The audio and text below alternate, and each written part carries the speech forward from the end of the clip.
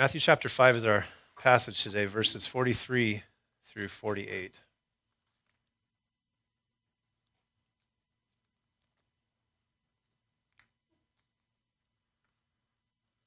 Matthew 5, 43 through 48. You have heard that it was said, you shall love your neighbor and hate your enemy. But I say to you, love your enemies, bless those who curse you, do good to those who hate you, and pray for those who spitefully use you and persecute you, that you may be sons of your Father in heaven. For he makes his sun rise on the evil and on the good, and he sends rains on the just and on the unjust. For if you love those who love you, what reward have you? Do not even the tax collectors do the same? And if you greet your brethren only, what do you do more than others? Do not even the tax collectors do so? Therefore, you shall be perfect, just as your Father in heaven is perfect. Father, thank you for your word. And we pray today as we search the scriptures, as we seek to know you more, Lord, that you would speak to us through this time. That you, Lord, would show us who we are, Father, even though it's convicting at times and even though it's really challenging. God, we're desperate for you. We're desperate for a move of your Spirit in our lives and in this community, Father. And we know that through the power of your word, through anointed with the Spirit, Lord, that lives are changed and communities are changed. And we're asking and inviting that here today. Lord, make the book live to us. Show us our Savior. Show us ourself. Show us our sin, but show us salvation. And we ask in Jesus' name. Amen. Well, there are a lot of definitions of what love is today in the world, and here are a few of them that I came up with just looking at some websites. Love is not falling in love. Love is not happiness. Love is your dog. My dog is pretty cool, man. Love is not actually what you think it is. Love is a mirror for who we want to be. Love is insanity. Love is passion. Love isn't passion. Love is a game life is a game, and love is the trophy. Love is like an hourglass with the heart filling up as the brain empties. Love is the hardest habit to break and the most difficult to satisfy. That was Taylor Swift right there. Lots of definitions for love in the world. So you know what young people do today if they have a question? What do you do if you're a young person and you have a question today? You sit down and you say, folks, let's get out the Bible together and search it together, and I want my parents to help me. That's what young people do today when they want an answer to something, right? No, they go to Dr. Google or Dr. YouTube, and they get all kinds of ministry from the internet into their minds, and they become discipled by these sort of thought processes. And next thing you know, you don't understand your kid anymore, and it's because they've spent too much time on the couch of Dr. Google. And because there's stuff like this floating around out there, right? And how important it is to understand what Jesus says about love, what God says about love. And so that's what we're going to talk about today. Just a little review. We're in the Sermon on the Mount. Now, you guys have heard that term. It's probably one of the most well-known portions of Scripture amongst Christians, amongst unbelievers, humanists, seculars, everything. Everybody understands Jesus gave the Sermon on the Mount. Now, it goes from Matthew chapter 5 to chapter 7. So I don't know if your Bible has the red letters, but you look at chapter 5 to chapter 7, it's all red letters. It's pretty much Jesus quotes through the whole thing. Now, we've been looking at a section within the Sermon on the Mount for about the last month and a half, right? And this section started off with this statement Jesus made in verse 20 of chapter 5. Look at it there, if you would, please. It says, unless your righteousness, now when he says your, he's talking to his believers, he's talking to his followers, unless your righteousness exceeds the righteousness of the scribes and the Pharisees, you will by no means enter the kingdom of heaven. Whoa, right? Because we talked about that the scribes and the Pharisees were like the religious professionals of the day. They prayed so everybody could see. They prayed long prayers, wordy prayers. They were on the streets making sure everybody noticed them. Every time they were fasting, they made sure everybody knew about that. They tithed everything in their life, even out of their herb garden. They were the religious professionals. They wore the robes. They had all the rituals. And for Jesus to tell his people, his followers, that unless their righteousness exceeds the righteousness of the scribes and Pharisees, they will not go into heaven, that was a shocker, because you'd look at these people and you'd say, they're the most righteous people ever. How can my righteousness exceed theirs? I'm never going to get into heaven. Well, Jesus then starts in verse 21 all the way, through verse 48, and he starts to talk about some common understandings of Scripture that were floating around in Jesus' day. The scribes and the Pharisees looked at the Old Testament laws. They took 632 laws out of the Old Testament and they said, well, we live by these things. And the way that they thought the law was supposed to be was like, you could do this. Like, if you're really religious, you can do this. You can keep the 10 Commandments. You can do all this stuff. And that's how they viewed religion. And so they had this understanding of the law in such a way where if you weren't doing the things outwardly, then you were righteous. You weren't breaking them. I'll give you an example. As you remember, verse 21, you've heard that it said that you shall not murder. Well, yeah, everybody's heard that. Don't murder. But Jesus says, but I say to you, if you have anger in your heart towards your brother, you've already murdered him. And so the Pharisees and the scribes would have been like, no, I'm righteous. I've never murdered anybody. But Jesus says, yeah, but that's just externally. Inside, you're killing them with your thoughts. You're cursing them out. You're pulling up to the stoplight and somebody cuts you off and you're going, you're worthless, you stupid driver. Somebody should take away your license. You're doing that in your heart. Jesus says, as far as God's concerned, if that grows all the way out, that would be murder. So it's the same thing as far as God's seeing it. He looks at your heart. So when Jesus says your righteousness must exceed that of the scribes and Pharisees, what he's saying is, as his followers, you have to have a sort of walk with the Lord that isn't just external, show. It has to be heart level, right? And that's what he's been describing here through the last, few months or couple months. We've been just looking at these different sections. He says, if you have anger in your heart, that's the same as murder. If you have ever lusted after somebody, that's the same as committing adultery as far as God sees it, right? If you've made oaths, to deceive people, if you've said, look, I swear to God, I won't do this, but then you end up doing it. All these things are sinful, and God sees what's going on in the heart, and he's exposed that. And through this whole section, he's saying, you have heard it said, but I say to you. So he's kind of reinterpreting their understandings of the Scriptures. He's taken this phony religious veneer that all these people had, and he's saying, God's actually looking at your heart, not just, what's going on in the external. And so that brings us to the law of love. Now he's going to reinterpret that. He did anger, he did lust, he did taking sinful oaths. Now he's going to get to the subject of love. And let me just give you the main point that I want to draw out of here. God loves and cares for all humans, even his enemies. So as his people, we ought to do the same. That's the message today. You can take all those other definitions of love, and we're going to look at God's definition. And God's definition of love even includes how he loves his enemies. And that's what we're going to look at today. Now, so it's true righteousness, part E, love your enemies. Hey, E for enemies. Is this a coincidence? All right, here's the outline. It's very simple. Jesus is going to drive this point home by, first of all, giving a correction. Then we're going to talk about reflection. And then he's going to summarize the whole section from verse 20 all the way through. And he's going to talk about how God's standard is absolutely perfection, nothing less than perfection. So correction, he's going to correctly interpret the law of love. Then reflection, he's going to talk about how when we love our enemies, we're actually a reflection of the love of God. And then he's going to summarize all of it with this statement that says that, God's standard for his people is absolute perfection. And we'll talk about what that means when we get there, because that's kind of a terrifying statement if you're paying attention and tracking along. Okay, so correction. Look at verse 43.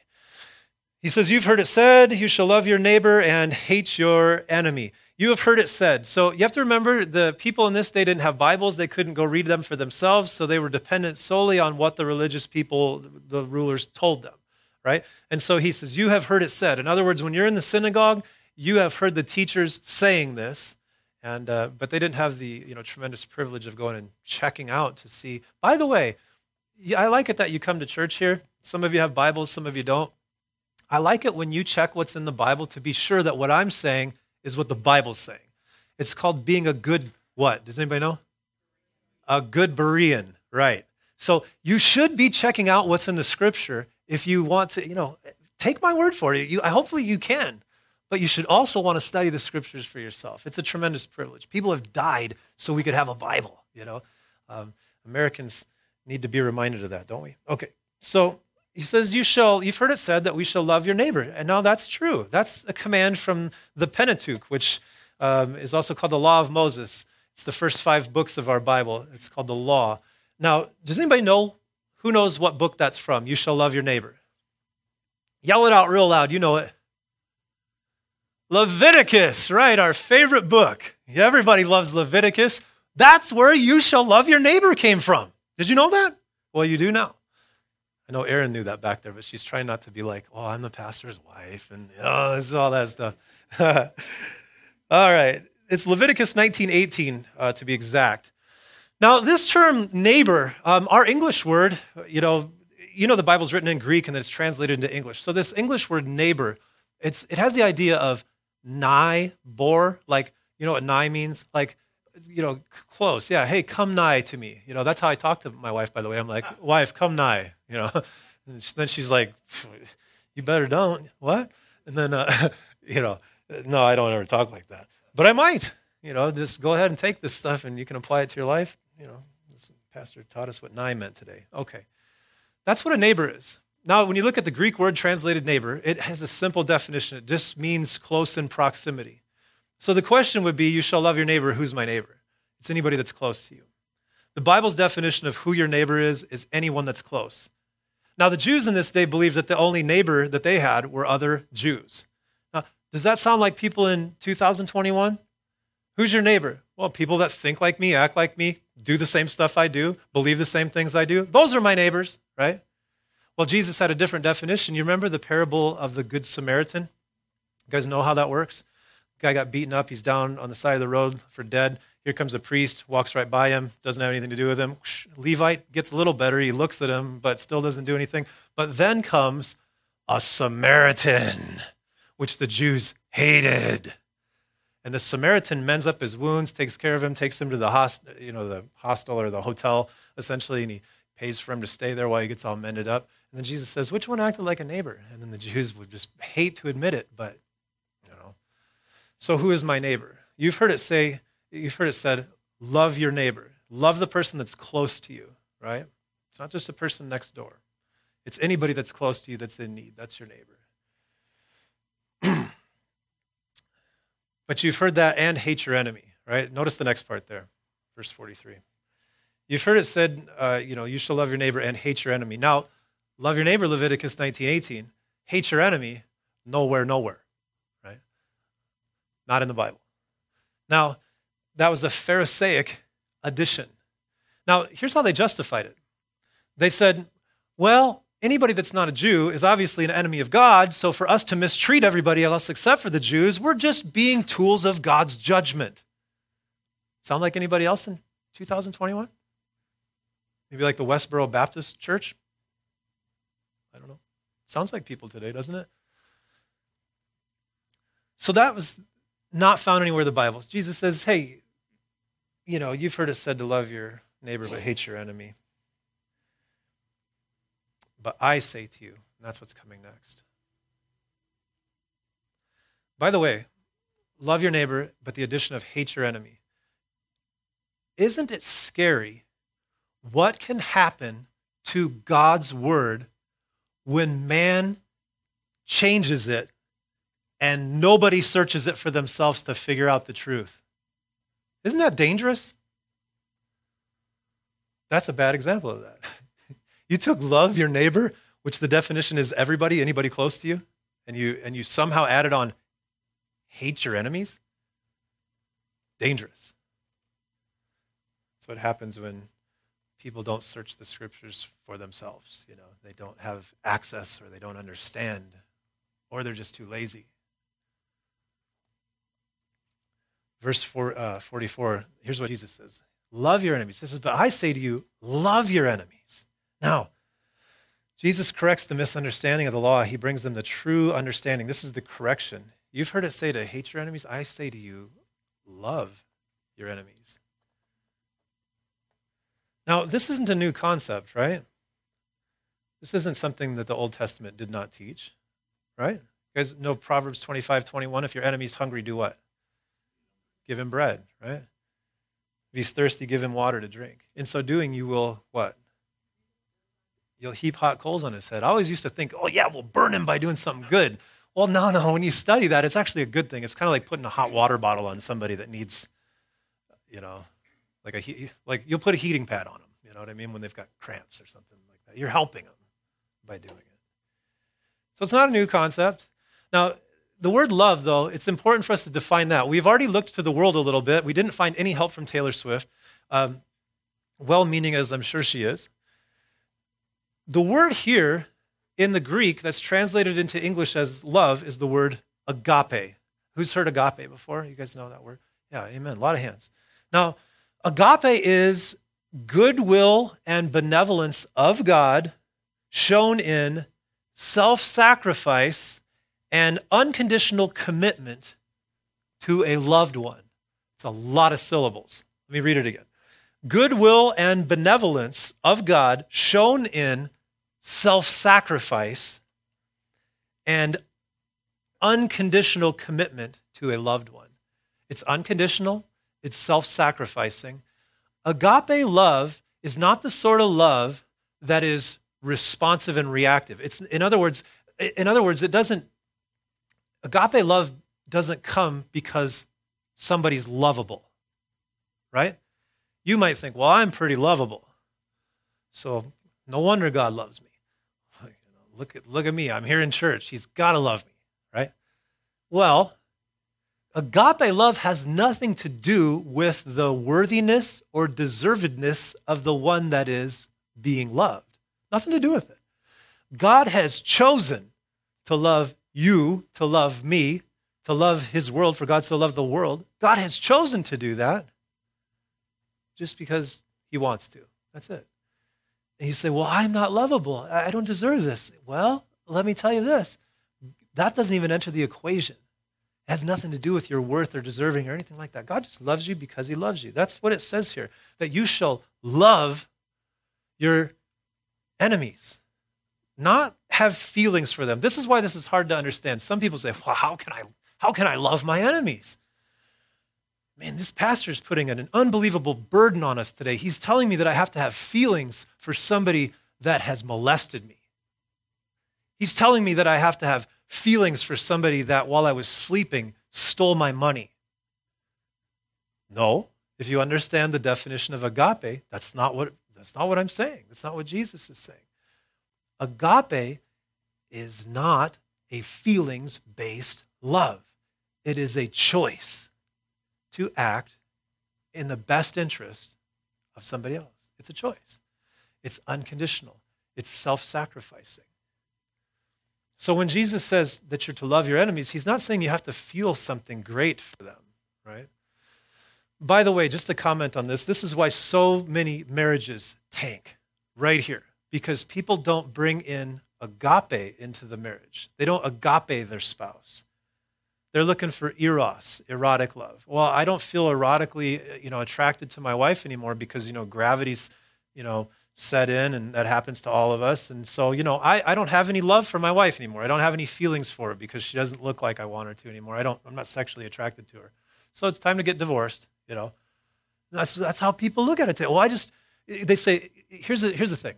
By the definition of agape, true or false, you can fall out of love. False. There's no such thing as falling into agape. It's a choice, right? You can't fall in and out of love. I'm falling in and out of love with my spouse, and now I think we need to go to a marriage counselor and get divorced. Well, you never agape'd them if that's where you're basing your decisions. You haven't brought God's love into your marriage. That's why marriages fail. Marriages succeed when both people are committed to agape, not eros, not some other kind of love, right? If you want to read more about love, read C.S. Lewis' The Four Loves. I've read parts of it and enough to recommend it. Good book, talks about love. But you haven't brought agape in if you could fall in and out of it. Now, what Jesus is saying is he's not saying to have nice, warm feelings towards your enemy. But as C.S. Lewis says in Mere Christianity, don't be so concerned about loving your enemy or your neighbor. Just love them. And then you'll start to find that you start to have feelings for the person afterwards. See, God's plan is to take an enemy and turn him into a friend, and do that by agape love, right? That's what Martin Luther King Jr. was talking about when he says love is the most powerful force in the world. He was, a pacifist. He was not going to commit violence. He was going to continue to love people, even though that they were returning hate for love. He was doing what Jesus said, and that's why it was so impactful because, I can't even think of too many people more that I know that have actually applied this in such a grand, large way, as MLK Jr., right? So it's important to understand Jesus isn't talking about feelings. He's talking about agape, the choice to self-sacrifice for them.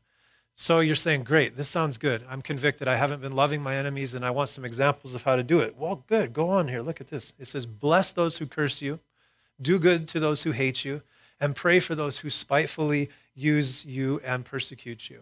Now, the first thing I want to point out about these three things that Jesus lists here, these are not sentiments. They're not feelings. These are actions, right? Now, oftentimes as a Christian, I am so guilty of hearing something like this and just going, yeah, love my enemies. I do that, And, you'll go to church and you'll hear some words out of the Bible. Jesus will say something, through his word to you. Something like, love your enemies. And you'll sit here and go, yeah, that's great. Love my enemies. I do that. Well, let me point out the fact here that these are actions. These are positive actions.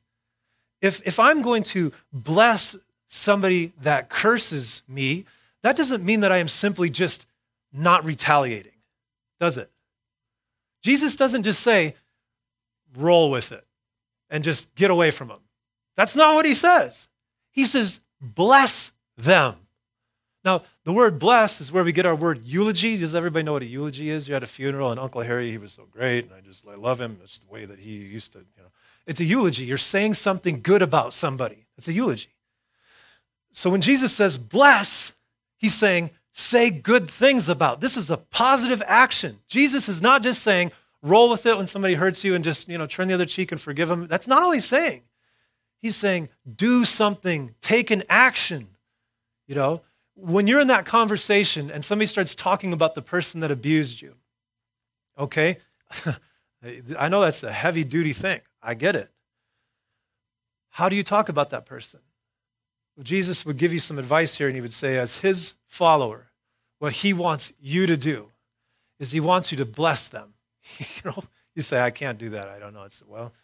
It's not a choice of feelings. It's a choice of the will to do such things. Somebody has hurt me. I'll tell you, we've all in this room been hurt, right?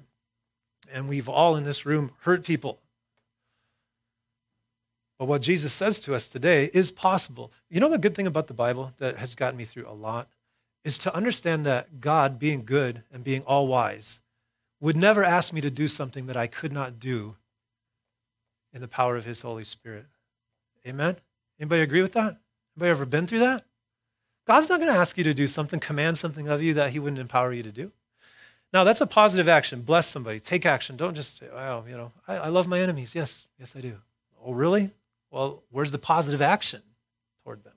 Now, do good to those who hate you and pray for those who spitefully use you. That is, the one point I just want to draw out of that is these are positive actions. Jesus isn't just saying be passive to people that have hurt you. There's a good example of it in Luke chapter 23, verse 34. And you remember as Jesus, was hanging on the cross, that he said, probably some of the most profound, life-changing statement in the whole Bible. As he's there, he's been falsely accused, beaten, and everything that you know that he went through. And he's hanging there and he says, and just think about this. They killed him and he says, Father, forgive them. They killed him, but he says, Father, forgive them.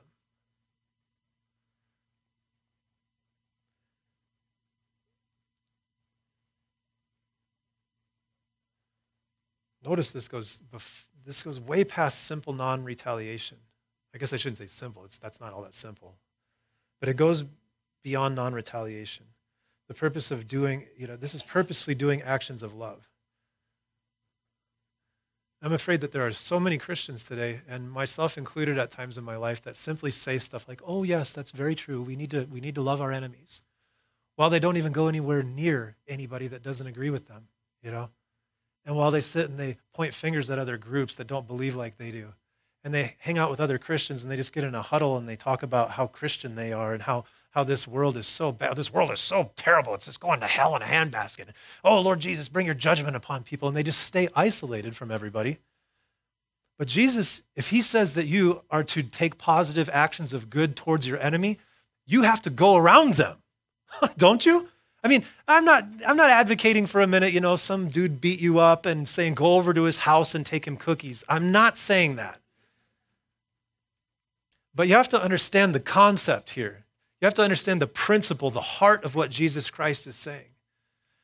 We're not going to make any impact in this world so long as we stay isolated and just pretend like we do these Christian statements. We say, oh, yeah, love your enemies. Yeah, I do that. I do that just simply because I don't even have any enemies. Oh, yeah. No, Jesus is saying make an impact in this world by doing good to those that would do you harm. The Christian community should be known as the most loving group of people on the planet. Now, some reflection here. This is the next part. So, correction, you've heard it said, love your neighbor, hate your enemies. Wrong. Every man, woman, regardless of race, economic status, religious affiliation, sexual identity, all people are your neighbor. And you are, in fact, to commit acts of love to those that hate you and hate Christianity. You are to be loving with a divine, self-sacrificial love to those that are hostile towards you and Christianity in general. Now, reflection. In loving your enemies, we reflect the love of God. Look at verse 45. That you may be. He says, love your enemies, that you may be, right? That you may be sons of your Father in heaven.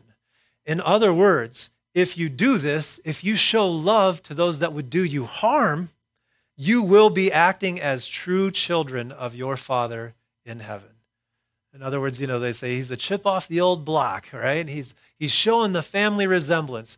When you do good, when you take positive steps of action, of love to those that are hostile towards you in Christianity, you look like your daddy. Psalm 145:9, the Lord is good to all, and his tender mercies are over all of his works. If you choose to act in love to your enemies, you are being like God. For he makes his sun rise on the evil and on the good, and he sends rain on the just and on the unjust. So Jesus is giving some reasoning. He's saying, if you love your enemies, you'll be like God. Well, why? Tell me about how God loves his enemies. Well, let me give you an example. He makes his sun. Did you notice that little word there by chance? Look at how Jesus talks about creation right there. This is a totally rabbit trail. This is a total aside. But look at how Jesus Christ talks about creation. Whose sun is it? It's God's. And he makes even his sun to shine on the evil and on the good. You ever think about that before? Think of a farmer. The farmers are probably stoked today, right? Think about that. Like, finally got some rain. I mean, wow, we needed that. Farmers are probably stoked. I was thinking about, this is a total other rabbit trail. I was praying the other day, God, make it not rain because I'm painting my house.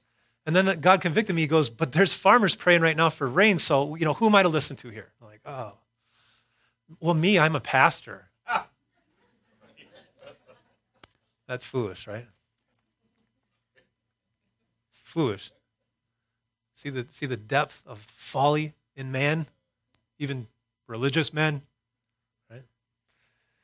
But he makes his sun rise on the evil and on the good. So think about this. There's a farmer out there praying for rain, and there's some that are not even praying for rain. They don't think that there is a God or anything, all that, but now their crops are growing because there's rain and there's sunshine coming on both of those. But God doesn't discriminate in who he gives to, does he? God's not discriminatory. He's not going around knocking on doors and saying, are you gay? Because if you're gay, I'm not going to rain on your field.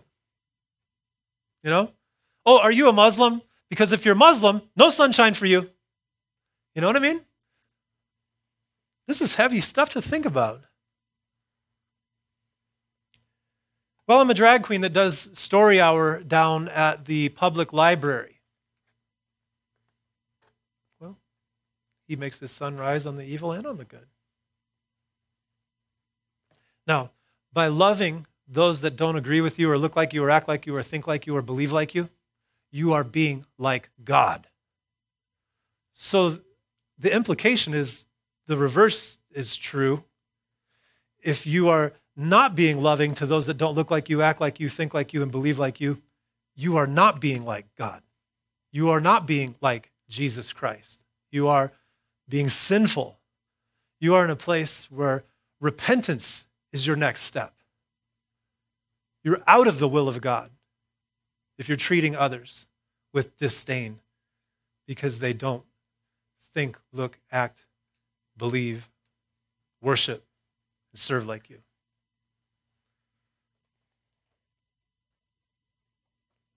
It's a big challenge for us as humans. In fact, Jesus gets to it in verses 46 through 47. Here's the challenge. For if you love those who love you, what reward have you? Now that is our inclination, is to love those that love us.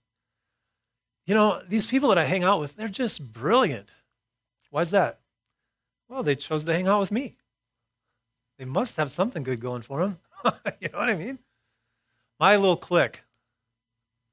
We're so smart. We all believe the right way. We've got the right theology.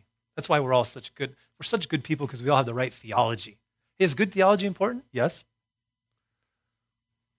Should it be a source of pride where you alienate and go isolate from the world that God's called you to help? No.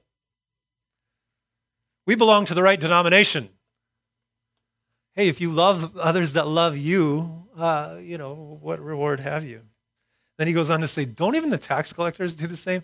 Now, don't get the wrong idea about tax collectors. This is something you have to understand is in this day, tax collectors were corrupt, and they took money from people that did not belong to them, and it was a corrupt industry. So don't think of this, don't go into H&R Block with your Bible and you work for the tax collector, don't. You get audited, That was a huge insult in that day. That if you were like a tax collector or a Gentile, Jews, that was the deepest insult you could give to them, right? If you love those that love you. Now, there are some that are not even good at that. But for most people, this is the natural inclination. And look at verse 47 and tell me this does not apply. Some people think the Bible isn't relevant. Tell me this isn't relevant. If you greet your brethren only, what do you do more than others? You can see that during the greeting time in a church. You can see the same people always talking to the same people. God forbid you can see it in a church even this size. For the longest time you couldn't see it, right, Molly? Because there was like 5 of us, for about, however many years. Everybody greeted everybody because everybody was serving and everybody was looking out the window like, is anybody coming? And then, so everybody greeted everybody. But, oh man, we knew the day was coming, right? When it would start to get, from pioneers to settlers, right? We knew this was coming. And now it's that point to where somebody's got to stand up and remind you, if you greet only your brethren, what do you do more than anybody else? What's being said here is to love people that love you is nothing commendable in the eyes of God. That's normal. What is commendable is when you, by an act of the will, choose to agape somebody else, others, people you don't even know, people that how many times have you been to church here where somebody comes in from your past and you go, oh, that person wronged me in the past? That's happened to people here. I remember one time we were up at the North End Church with Ken, and this dude came in to go to church one Sunday, and he had totally beat me down and ripped me off, stole my car. Didn't even remember who I was. Didn't even know, man. Meth will do weird things to you. And I said, Lord, you want me to love this guy? I was the pastor. They're like, oh my goodness, What a lesson. Yeah. He's a sweetheart of a dude. Went back to prison, but it's too bad. If you greet your brethren only, what do you do more than others? Look at that verse right there, look at that part of that verse. Just those words right there. What do you do more than others? The implication is that I should do more than others. That's the inference, right? Jesus is inferring that as his followers, you should do more than others when it comes to love, right? Some people are great at loving their family, but when it comes to loving their church family, not so great, And they'll think things like, well, that's my family. Well, Jesus would say to you, if you love your family only, what do you do more than others? Don't even pagans do that? Don't Satanists do that? Everybody does that. In fact, dogs even greet dogs by sniffing each other. Right? Dogs have more courtesy than a lot of people, don't they? This is heavy duty. What do you do more than others? That's really the question. Now, finally, Jesus concludes this section. Now, if you have not been convicted through the Sermon on the Mount, well, just read verse 48. Therefore, you shall be perfect. You shall be perfect, just as your Father in heaven is perfect. This is one of the most unsettling statements in the Bible. This verse has driven people crazy, right? What do you mean be perfect, Jesus? That's the question. What does he mean by this? Well, let's look at a few terms just to kind of get our bearings here. Where it says therefore, who knows what you ask when you see the word therefore? What's it there for? Man, you guys. All right, Bible students here. Cool. What's it there for? Oh, well, it's a term of conclusion, right? He's concluding things. Therefore. Now, based on what Jesus has just said regarding murder, lust, divorce, oaths, retaliation, non-resistance, going the extra mile, loving your enemies, considering all that, you, therefore. Now, the word you in the Greek language is emphatic. So you know what that means. You would read it like this. It wouldn't say, therefore you shall be perfect. It's therefore you shall be perfect. You is emphatic, right? So Jesus is directing it at them. It's a word of conclusion. Now, the word shall be. Important to understand in the Greek tense, this is present tense. Now, what does that tell us? That what Jesus is saying, shall be, means that this is present tense. This means this is to be the ongoing goal throughout life of the Christian. Shall be. It's not you will be this one thing at a certain time, it will happen, and that's it. That's a different tense. This is the tense of, the way that it's used is it should be the ongoing, continuous thing of the Christian. So we know those things so far. Therefore, you shall be perfect. Now, the word perfect, immediately what comes to our mind, that's a weird term, right? A lot of people think, well, I'm not perfect. I've got I don't like my nose. I don't like my ears. I'm not perfect, or I got 90% instead of 100. That's definitely a definition of perfect, like that sort of way of looking at it. But this word here in the Greek is the word teleos, T-E-L-I-O-S. And what it means in this context is to be mature, to be complete, to be whole. It means to live up to the purpose that which something has been created for. Example, a child, when it becomes adult, is teleos. It's achieved the purpose that it was created for.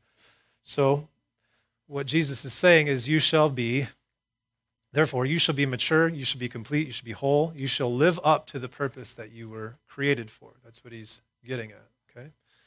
Now, some different interpretations. There are quite a few. I've read so many of them this week that it's like commentators are all over the place on this, what this actually means. They all have a common thread, but I'll give you some. First of all, what this does not say.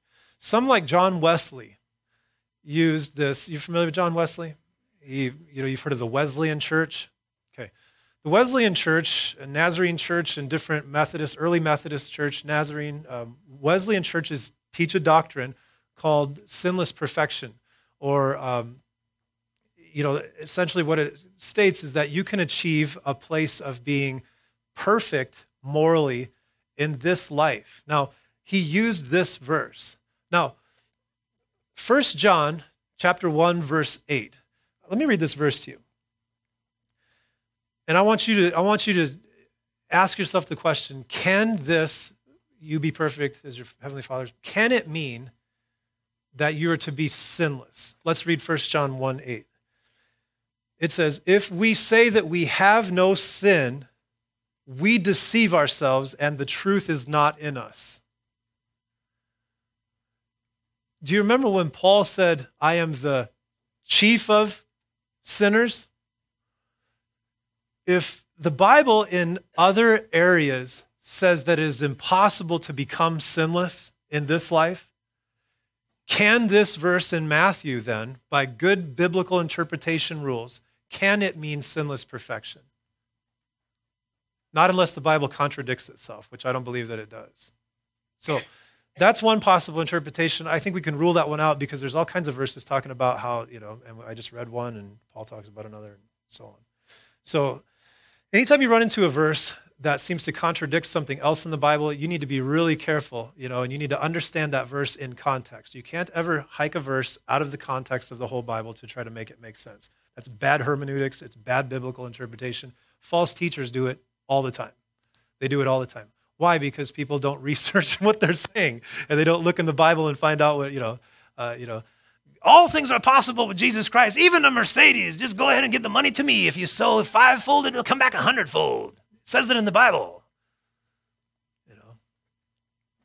No, it doesn't. How do you know? Because I read the Bible. It's simple enough. So I don't think it can mean sinless perfection. Now, here's another one. Could be referring to the future state. Jesus is saying, you shall be perfect. In heaven, you shall be perfect. Based on what I said about the Greek language, why do we rule that one out?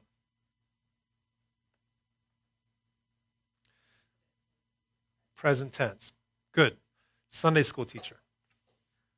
No, that's good though. Exactly right. We have to rule that out too because shall be, it's not the sort of tense of where he's saying a future event that's going to happen. It's continuous. It's right now. It's all the time. That's the way that shall be is used. Good. Some say that being perfect is to be looked at only in the immediate context. The immediate context, in other words, meaning if you love your enemies, then you are perfect as far as God says. If you're complete. God even gives love to his people that love him and the people that hate him. And if you'll do the same, then you're complete. Now, I think that makes some good sense. If I wanted to be very conservative in my hermeneutics, that's what I would say. Is I would say, it's just applying to the thing that's just right before it. Since we see a common theme through verse 21 all the way through 48, and then chapter 6 changes the whole focus, a lot of commentators see it as a summary statement to take in verse 21. All that's, you shall not, in other words, like this. If you want to be perfect, if you want to be mature, complete, well, God doesn't murder, so he doesn't have anger in his heart. God doesn't lust, so don't have lust in your heart. God, be complete in these things. Be whole in these things, right? Now, you remember right in the beginning when we got into the Sermon on the Mount, I told you that the Sermon on the Mount isn't the way to be saved, right? It's not how to get to heaven. It's how saved people are to behave. And that's important to understand when you're interpreting be perfect as your heavenly Father is perfect. You remember in verse 20, your righteousness must exceed that of the righteousness of scribes and Pharisees. Okay, yikes, right? By how much? Well, you need to be perfect, just like God. To get into heaven, you have to have perfect righteousness to get into heaven. That's it. There's only one way that people come into heaven, and that's when they have perfect righteousness.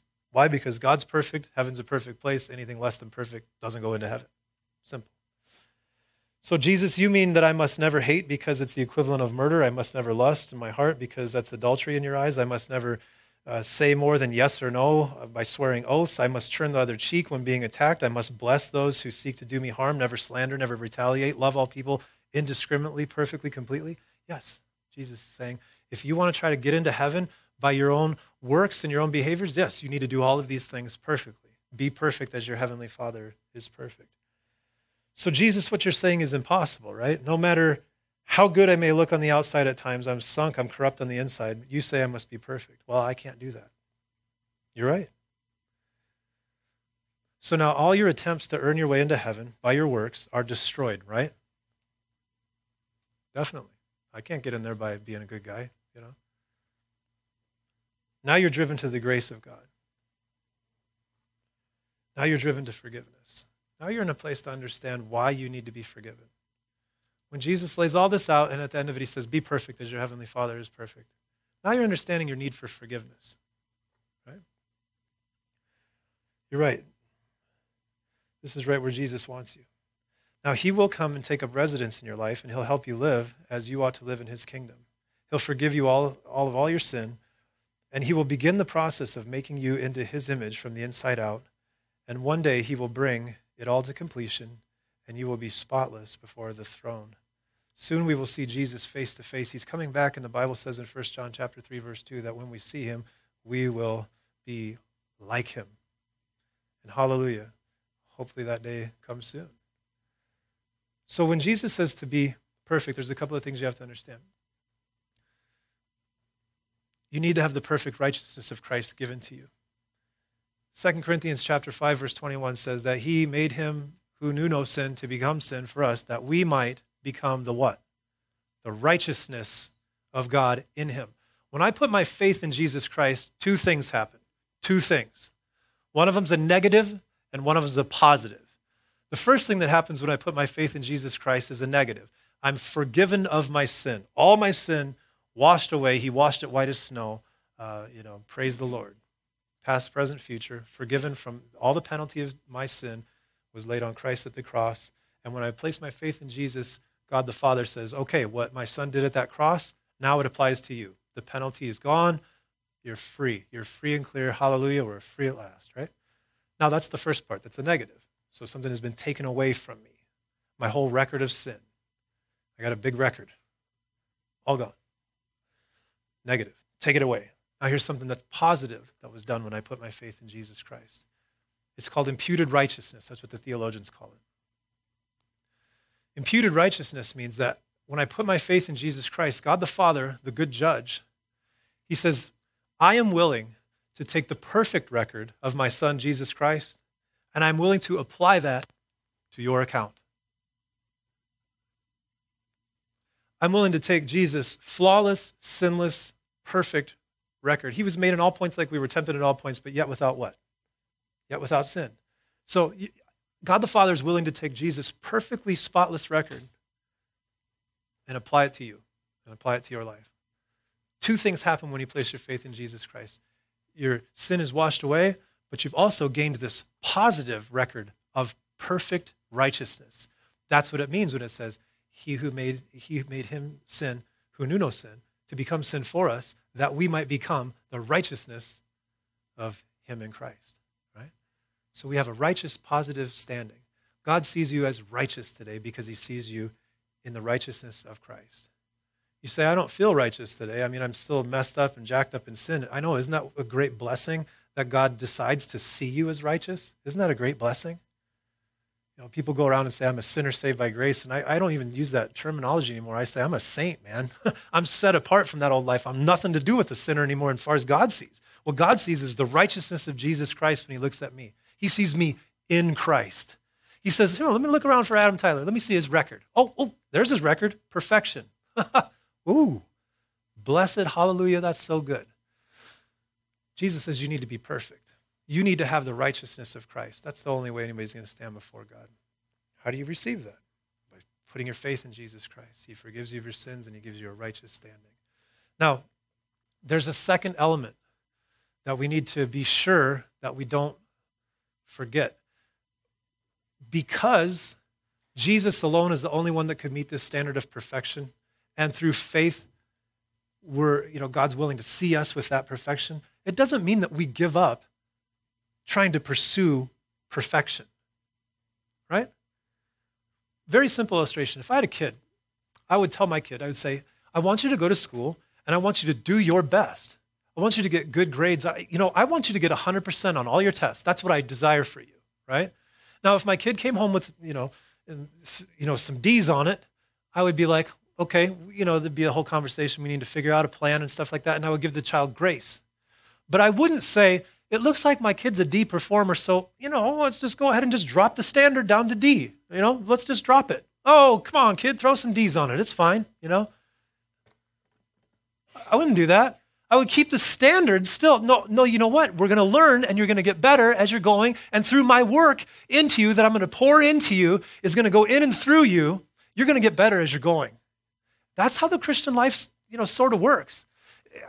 Yes, God sees me as perfectly righteous, as perfectly obedient, and I can't do any better than that. I have a righteous standing. I can't improve my salvation.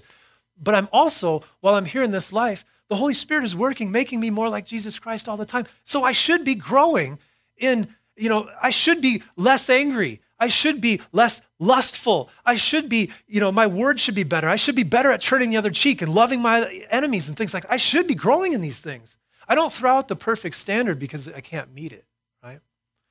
Christians aren't exempt from what Jesus says here. Live perfectly. Make this your ongoing goal. He doesn't exempt us from that standard. But praise God that as we have failed, he forgives us and he makes up for that. Do you guys understand what I mean? Have you ever heard, aim for the cloud, shoot for the stars, hit the clouds? That should be the Christian mindset. My goal is to be nothing less than perfect. I want that. Now, you can ask my wife, I'm pretty close. Not at all, right? But that is my goal. Every single day, my goal is nothing less than Christ in me. Nothing less than that. That's who I want to be. I want to be like Jesus, man. Have you ever found anybody else that you want to be like? Oh my gosh, who's like him? Who is like you, Lord? I want to be like him every day of my life. I don't ever want to sin again in my life. I want to be perfect. I hate sin. I hate it. It defiles my life. It ruins things. It hurts people. Oh, I hate my sin. Oh, perish the thought, right? That's what Jesus is saying. Aim at this. Aim at Christ in you. The hope of glory, right? His Holy Spirit, when you put your faith in him, his Holy Spirit comes in your life, right? And lives in you. And then you ask him, you say, Lord, baptize me in your Spirit. Put the power of the Holy Spirit upon me in my life. And that Spirit, helps you and empowers you. And you have new desires. And you change. And you become more like Christ day after day. And you keep aimed at that perfection. You see, God doesn't lower his standard because man can't meet it. He never does that. God says the standard to stand before me is absolute perfection. And so I need to be covered in the perfection of Christ to stand before him. His life is living inside of me, so I become more and more like him, right? So leave here today with, your biggest role model in life should be Jesus Christ, to be like him. Now, I want to conclude today here by saying, some of you may be thinking that you don't have enemies, and that's a great thing. Maybe you don't have anything against anybody, but I want you to know quickly that things are heating up against the church in this country, and you might not have anything against anybody, but let me tell you this, and I'm not trying to be a weirdo, but people have something against you, right? Just because you believe in male and female marriage, there are people that hate you just because you believe that marriage was created by God and it's for a man and a woman. There are people that hate that. There are people that hate the fact that you believe that divorce is like, not the way the world sees it, right? There are people that hate you because you believe that Leviticus belongs in the Bible. There are people that are mad at you that are working diligently, and might I say, more diligently than a lot of Christians are, to take this away from you, to take the word away from you, to take church as you know it away from you. You might not think that you have enemies, but there are people that are not thrilled about you. Now, how are you going to respond?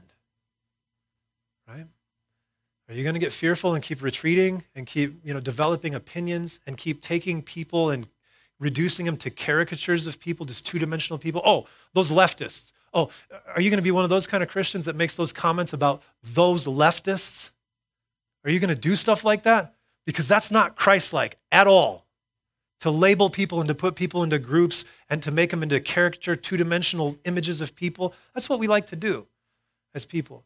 We like to cast our shadow onto some group. We always have to have somebody to demonize. Is that what you're going to do? Because the Bible says, Jesus says that in end times, hearts are going to grow cold because sin is going to get rampant. Now, is your heart cold? Because it's going to get worse according to the Bible. I'm not trying to be a doom and gloomer. It's not doom and gloom. It's written. It's written. Who are you going to be like, right? I want to conclude with this. Love your enemies.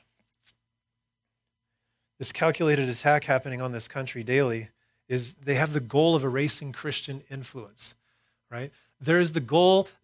Here's the narrative. Because of Christianity, slavery, sexism, racism, all that stuff came from white Christians, and this country was founded on that stuff, so we've got to erase it. That is going on in this country right now. Nothing could be, well, maybe there's some, elements of truth in what people are saying. I don't know. I mean, slavery was a terrible thing in this country, and people used God, to justify it, and there's been some terrible things that happened, but Jesus Christ, doesn't condone any of those things. But I will tell you, there are people that work to destroy Christianity in this country. It's happening right now. You might not realize it because you're in a little bit of a bubble here in North Iowa. Now, some of you are aware of this. You're informed. You understand the secularist agenda, the indoctrination that your kids are receiving regarding gender. People declaring that Judeo-Christian ethics are, what's wrong with this country. Black Lives Matter, you went to their website 6 months ago, 2 months ago, and it had a page that said, it is our mission to disrupt the Western nuclear family. They believe that the Western nuclear family is like, what's wrong? By the way, that page isn't on their website anymore. I don't know if you know that. I took it down for some reason. How are you reacting to all this stuff that's going on?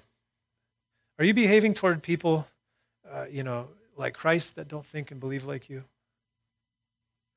The command to love your enemies, it works out in very practical ways. What goes on in your mind when you see somebody with a bumper sticker that you don't agree with?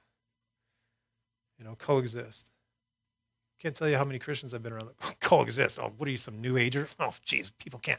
You don't even understand anything about religions. They all don't point to the same place. You'd know that if you read a Bible, That attitude's not going to work. That's not what Jesus has in mind. When you see Drag Queen Story Hour advertised at the public library, do you love your enemies? What's going on in your heart when you see Lady Gaga and Queen Latifah on TV talking, about the LGBTQ agenda, taking 1 Corinthians chapter 13 and mixing it in with a gay anthem song? What goes on? Is it love?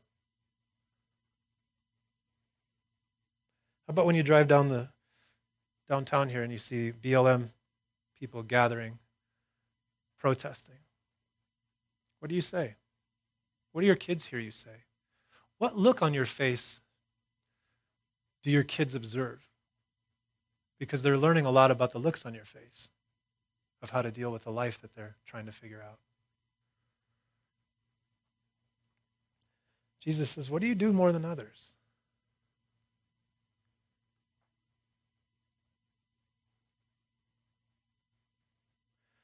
Loving our enemies involves a positive action of the will. It makes us like our Heavenly Father. And it's part of what makes us complete and mature as Christians. And God help us. Father, we thank you for your word here today. And Lord, may you help us in these challenging times. I pray for anybody here that hasn't given their life to you today, if that's the case. Father, that you would let them know that now that your arms are open wide, if you haven't given your life to the Lord Jesus Christ and you sense that by his Spirit he's calling you today to submit and surrender your life to him, and you're going to be set free here today and you're going to be saved, then what I want you to do is admit to your Heavenly Father, yes, Lord, I've broken your laws. Yes, Lord, I've lied, I've cheated, I've stolen, I've failed to give you the honor you deserve. I admit, Lord, that I'm a sinner. The Bible says that you so loved the world that you sent your only Son, that whoever would believe in him would not perish but receive everlasting life. And so, Lord, I believe. The Bible also says that if you believe, then you should confess. It says, believe in your heart and confess with your mouth the Lord Jesus Christ, and you will be saved. Anybody that believes in their heart, confesses with their mouth the Lord Jesus Christ, you will be saved. Whosoever does this. Now, if you sense the Holy Spirit working with your conscience today, drawing you to a real relationship with Christ, that's what you do, is you admit you're a sinner. Lord, I admit I've broken your laws. You believe in the one that he sent that paid your penalty. And you confess that Jesus is Lord. And whosoever will do this, the Bible says, will be saved. And we thank you for that great truth. In Jesus' name, amen.